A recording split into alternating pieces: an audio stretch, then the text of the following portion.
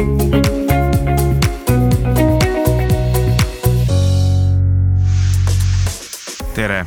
Tänases LHV podcastis räägime kinnisvaraturust. Sellest 2018. aastast on nüüd pool möödas ja võib-olla on hea aeg teha ülevaade, et mis siis meil üldiselt kinnisvaraturul toimub, siis ka rääkida eratarbija seisukohast kinnisvaraturust ja ka arendajate seisukohast. Mina olen Priit Rumm, LHV kommunikatsioonijuht ja minuga on stuudios koos Rain Kontmacher, kes on LHV krediidijuht. Võib-olla sa, Rain, paari lausega alguses ütled, et mida krediidijuht pangas teeb üldse? Tere ka minu poolt. Krediidijuht pangas vastutab eelkõige selle eest, et võetav krediidirisk oleks siis optimaalne ja vastaks siis meie riskiisule. Pangandusäri on juba riskivõtmisäri, aga jah, et see oleks siis sellisel tasemel, mis vastaks siis meie äriplaanile ka, et siis krediidi juhtimine sellest vastutab.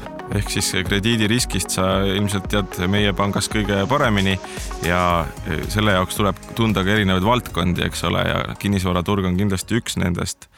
Võib-olla lähekski siis selle juurde, et kui vaadata LHV kontori 22. korruselt alla linna peale, siis neid kraanasid on jälle päris palju linna peal. Miks on nii, et täna kinnisvaraturul hästi läheb? Võib öelda küll jah, et kinnisvaraturul täna läheb hästi, aga kuivõrd kinnisvara ei seisa kuidagi lahus ka üldisest majanduse käekäigust, et siis tulebki vaadata eelkõige seda makrotausta. Et täna on Eesti majandusel läinud hästi. Majandus kasvab, tööhõive määr on kõrge, inimestel on sissetulekud kasvanud, et see kõik üldises plaanis ka, et kui rääkida sellest majanduskasvust, siis see majanduskasv on olnud laiapõhjaline, et sinna on panustanud mitmed erinevad sektorid. Ja selle taustal ka tunneb täna siis inimene, majapidamised ennast kindlalt. Ja see on eelkõige siis toetanud seda nõudlust. Ja selle taustal ongi kinnisvaral täna olnud hea siis kasvupotentsiaal või hea keskkond. No kui sa vaatad linna peale ja neid kraanasid, et kas neid on siis palju või on neid normaalselt? Kui me räägime tänasest hetkest või võib-olla siis möödunud poolaastast ja 2017. aastast, kus neid kraanasid kerkis võib-olla linna peal kõndijale tundus, et neid on justkui palju kerkinud, et siis tegelikult senine siis kinnisvara kasv, hinnakasv, pakkumise kasv on olnud proportsioonis inimeste sissetulekutega. Ehk täna võib öelda küll, et turg on olnud tasakaalus. Kuid kui vaadata võib-olla veidi juba ette, et siis on mingisugused indikaatorid, mis võib-olla teevad veidi ettevaatlikuks.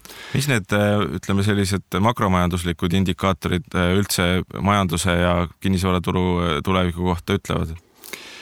Eelkõige, mida võib-olla jälgida siis eratarbija seisukohast, et on senine siis kinnisvara hinnakasv peaks olema proportsioonis siis sissetulekute kasvuga ja seda ta seni on olnud, võib-olla siis viimasel poolaastal on see hinnakasv olnud mõnevõrra kiirem.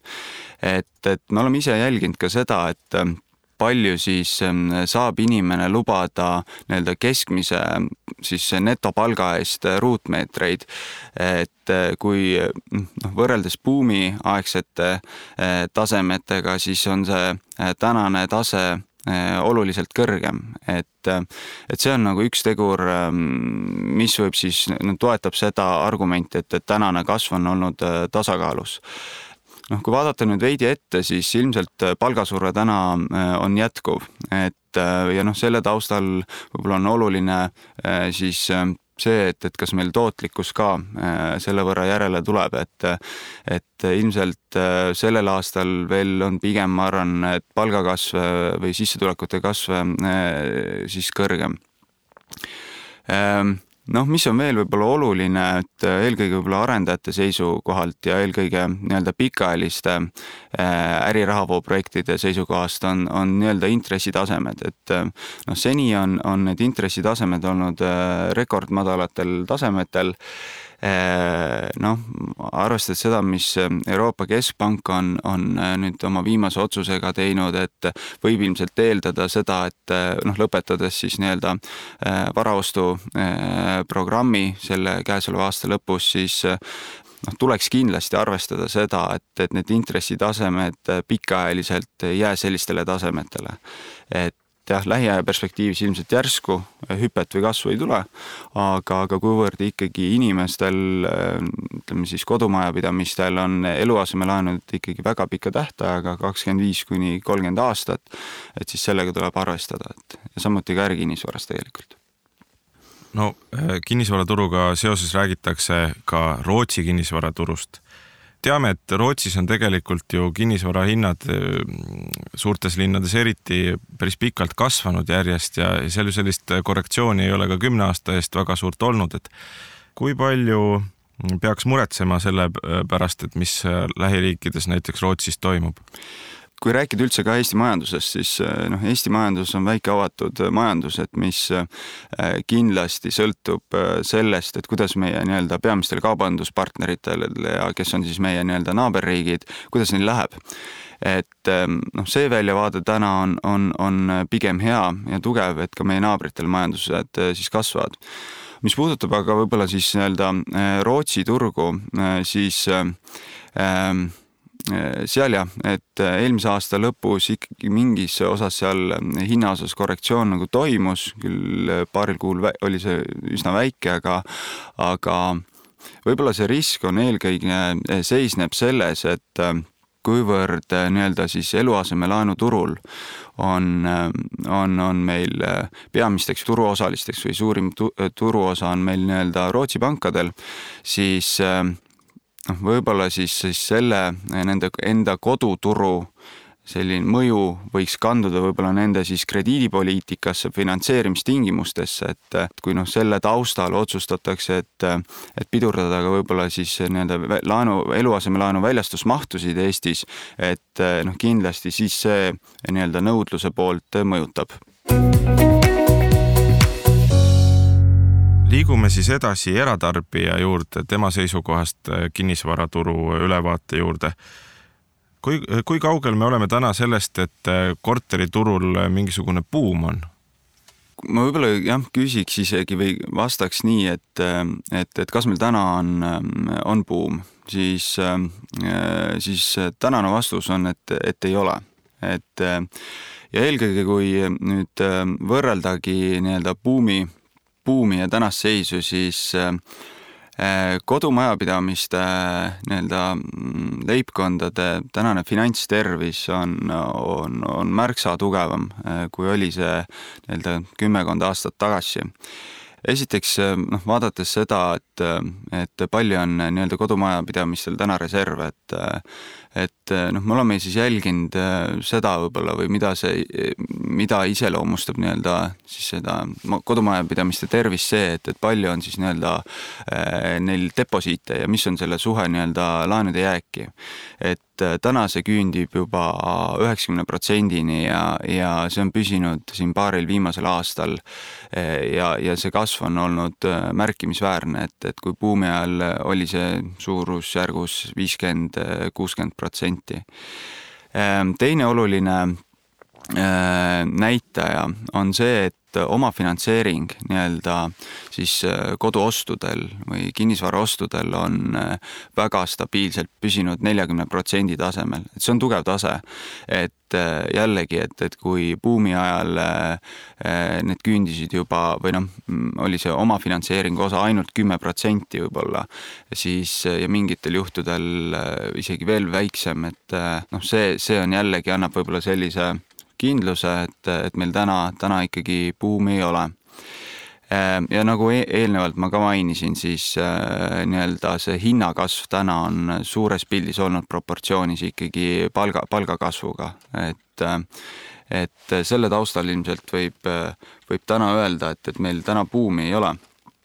ühtlasi, mis kindlasti otseselt ka mõjutab, et on see, et ilmselt on ka finantseerijatel, pankadel täna ikkagi kriisiõppetunnid veel meeles.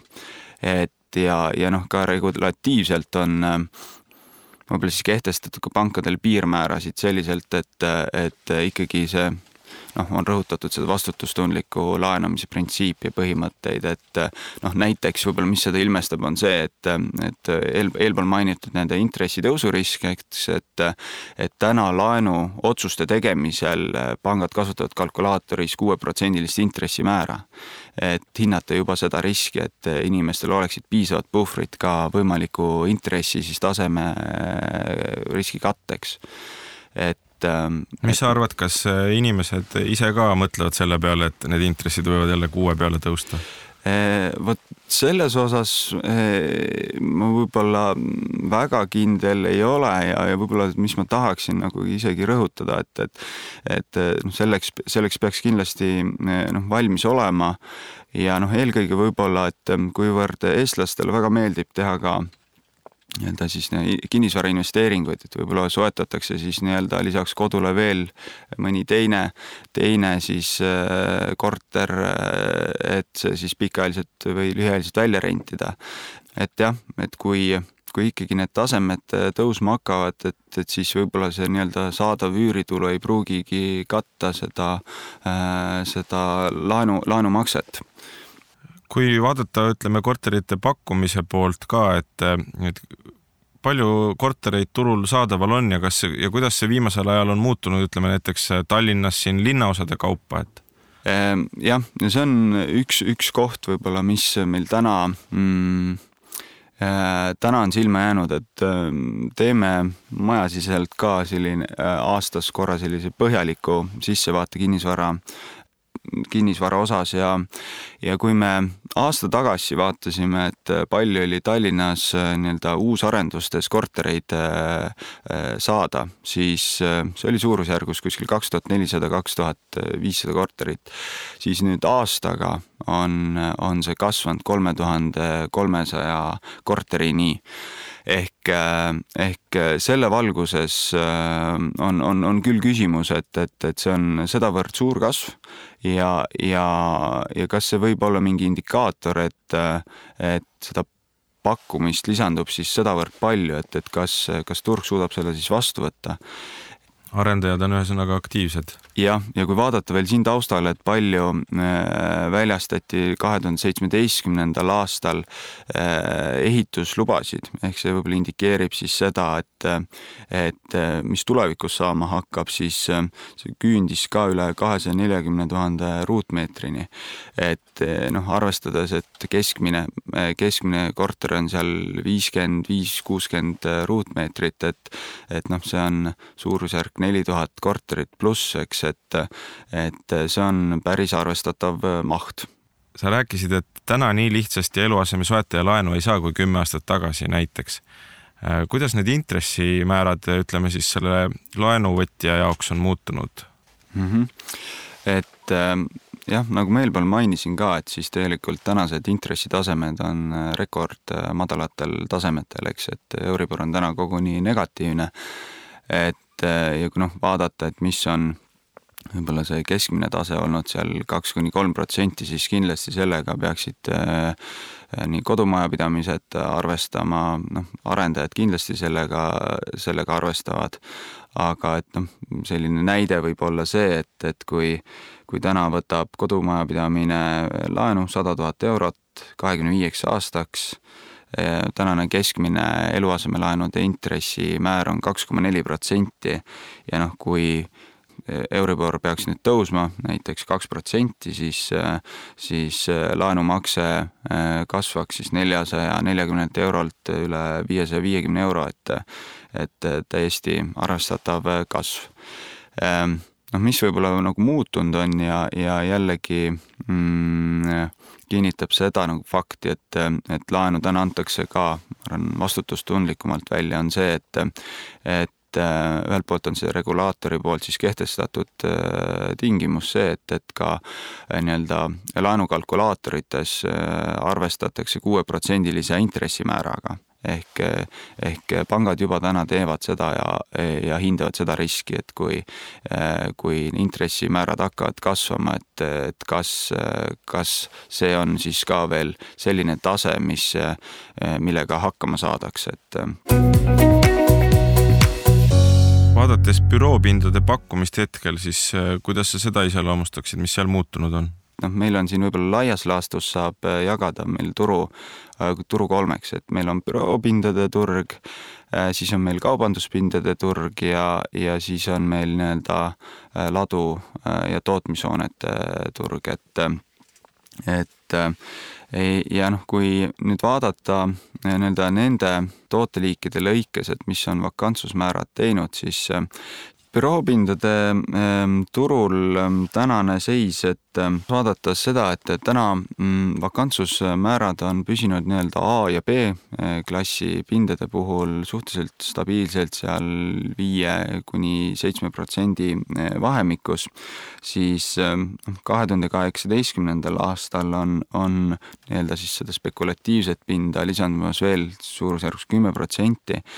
Ja võib-olla see, mis on nagu oluline, on see, et täna läbi siis selle pakkumise lisandumise eelkõige kannatavad nii-öelda madalama kvaliteediklassi pinnad ehk nii-öelda B-st madalamad, et täna nii-öelda ettevõtjad, kes siis endale uut pinda otsivad, et esiteks, mida nad siis arvestavad, et lisaks nii-öelda sellele ruutmeetri hinnale on äärmiselt oluline, et mis on need kõrvalkulud.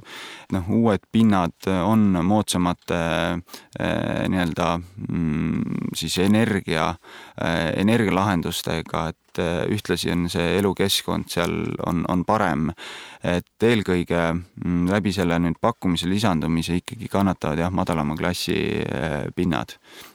Et ilmselt võib prognoosida, et seal vakantsus suureneb.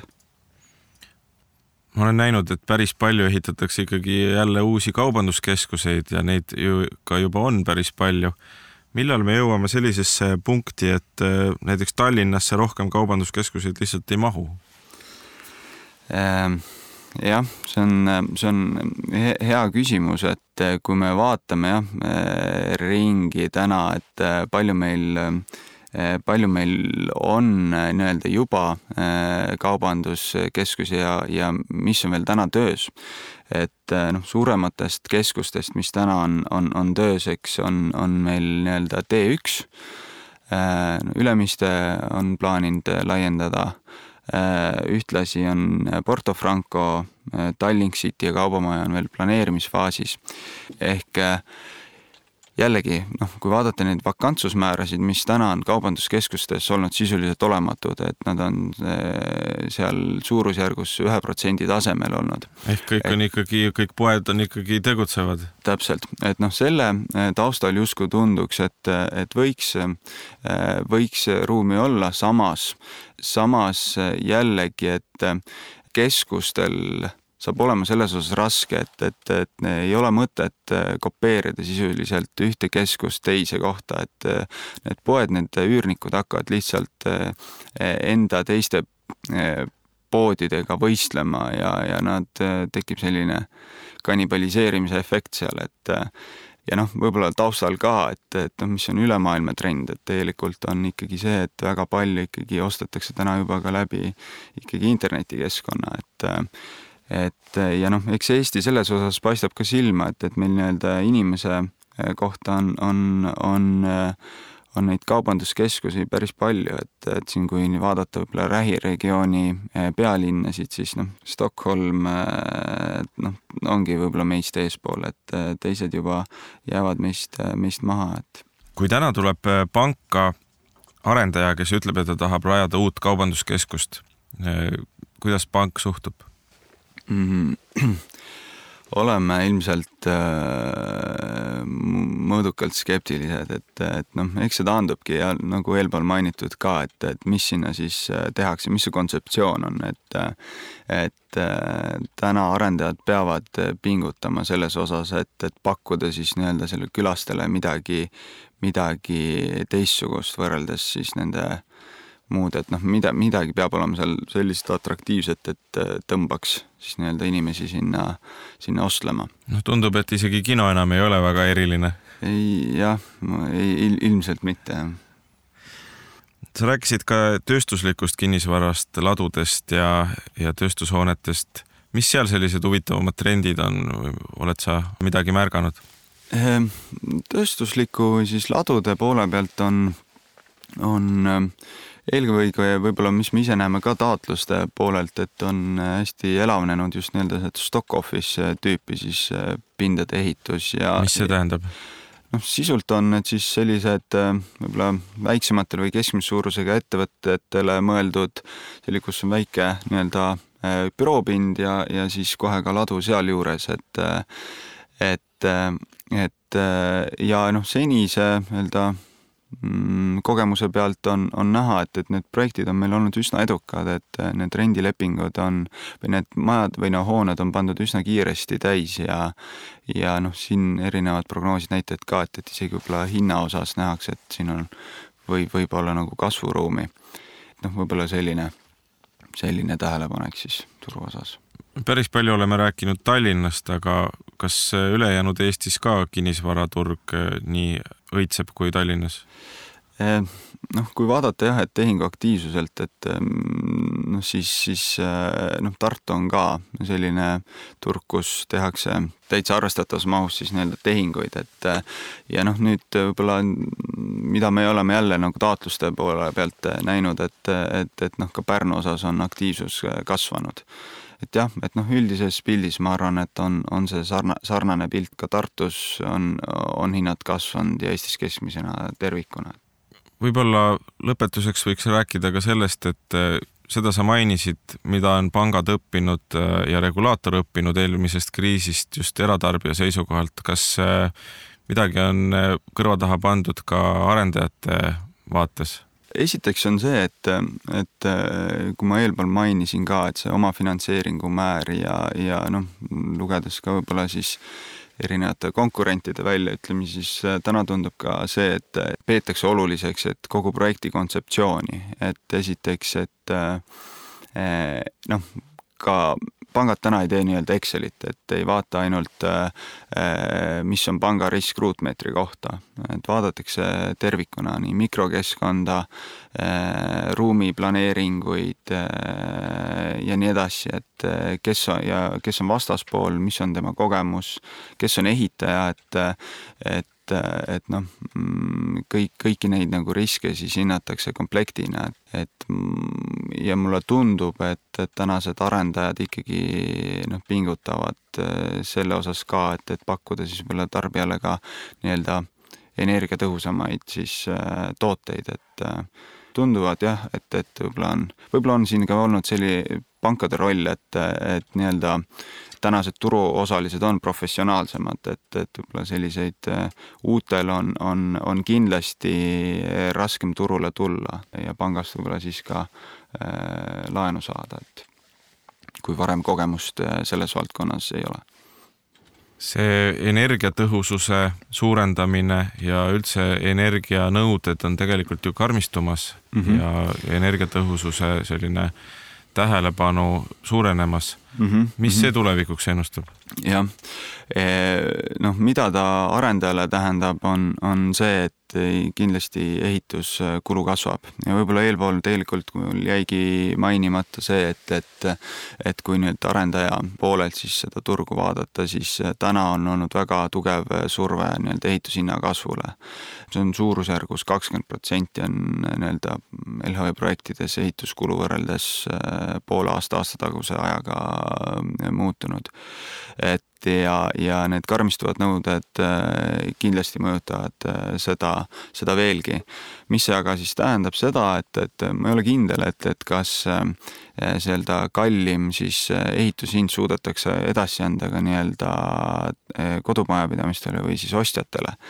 Et kindlasti see survestab nii-öelda siis arendajate marginaale. Need karmimad nõuded need paari aasta pärast? Jah, 2021 peaksid need kehtima hakkama. Aga suur aitäh, Rain. Rääkisime siis üldse kinnisvaraturu hetkeseisust. Jõudsime järeldusele, et korteriturul buumi ei ole jõudsime järeldusele, et pangad on eelmisest kriisist üht-teist õppinud ja pigem ongi huvitav jälgida, et mis toimub siis sellisel arendajate poolel ja ettevõtete poolel. Jah, aga jah, et täna on olnud see kasv tasakaalus, aga selles osas kindlasti tuleb nagu jälgida, et mis nüüd tulevikus toimuma hakkab, et eelkõige just selle niivõrd suure pakkumise lisandumise taustal just. No tuleb olla tähelepanelik. Ja. Aitäh, Rain. Mina olen Priit Rumm, LHV kommunikatsioonijuht. Minuga koos oli stuudios Rain Kontmacher, LHV krediidijuht. Aitäh kuulamast. Aitäh ka minu poolt.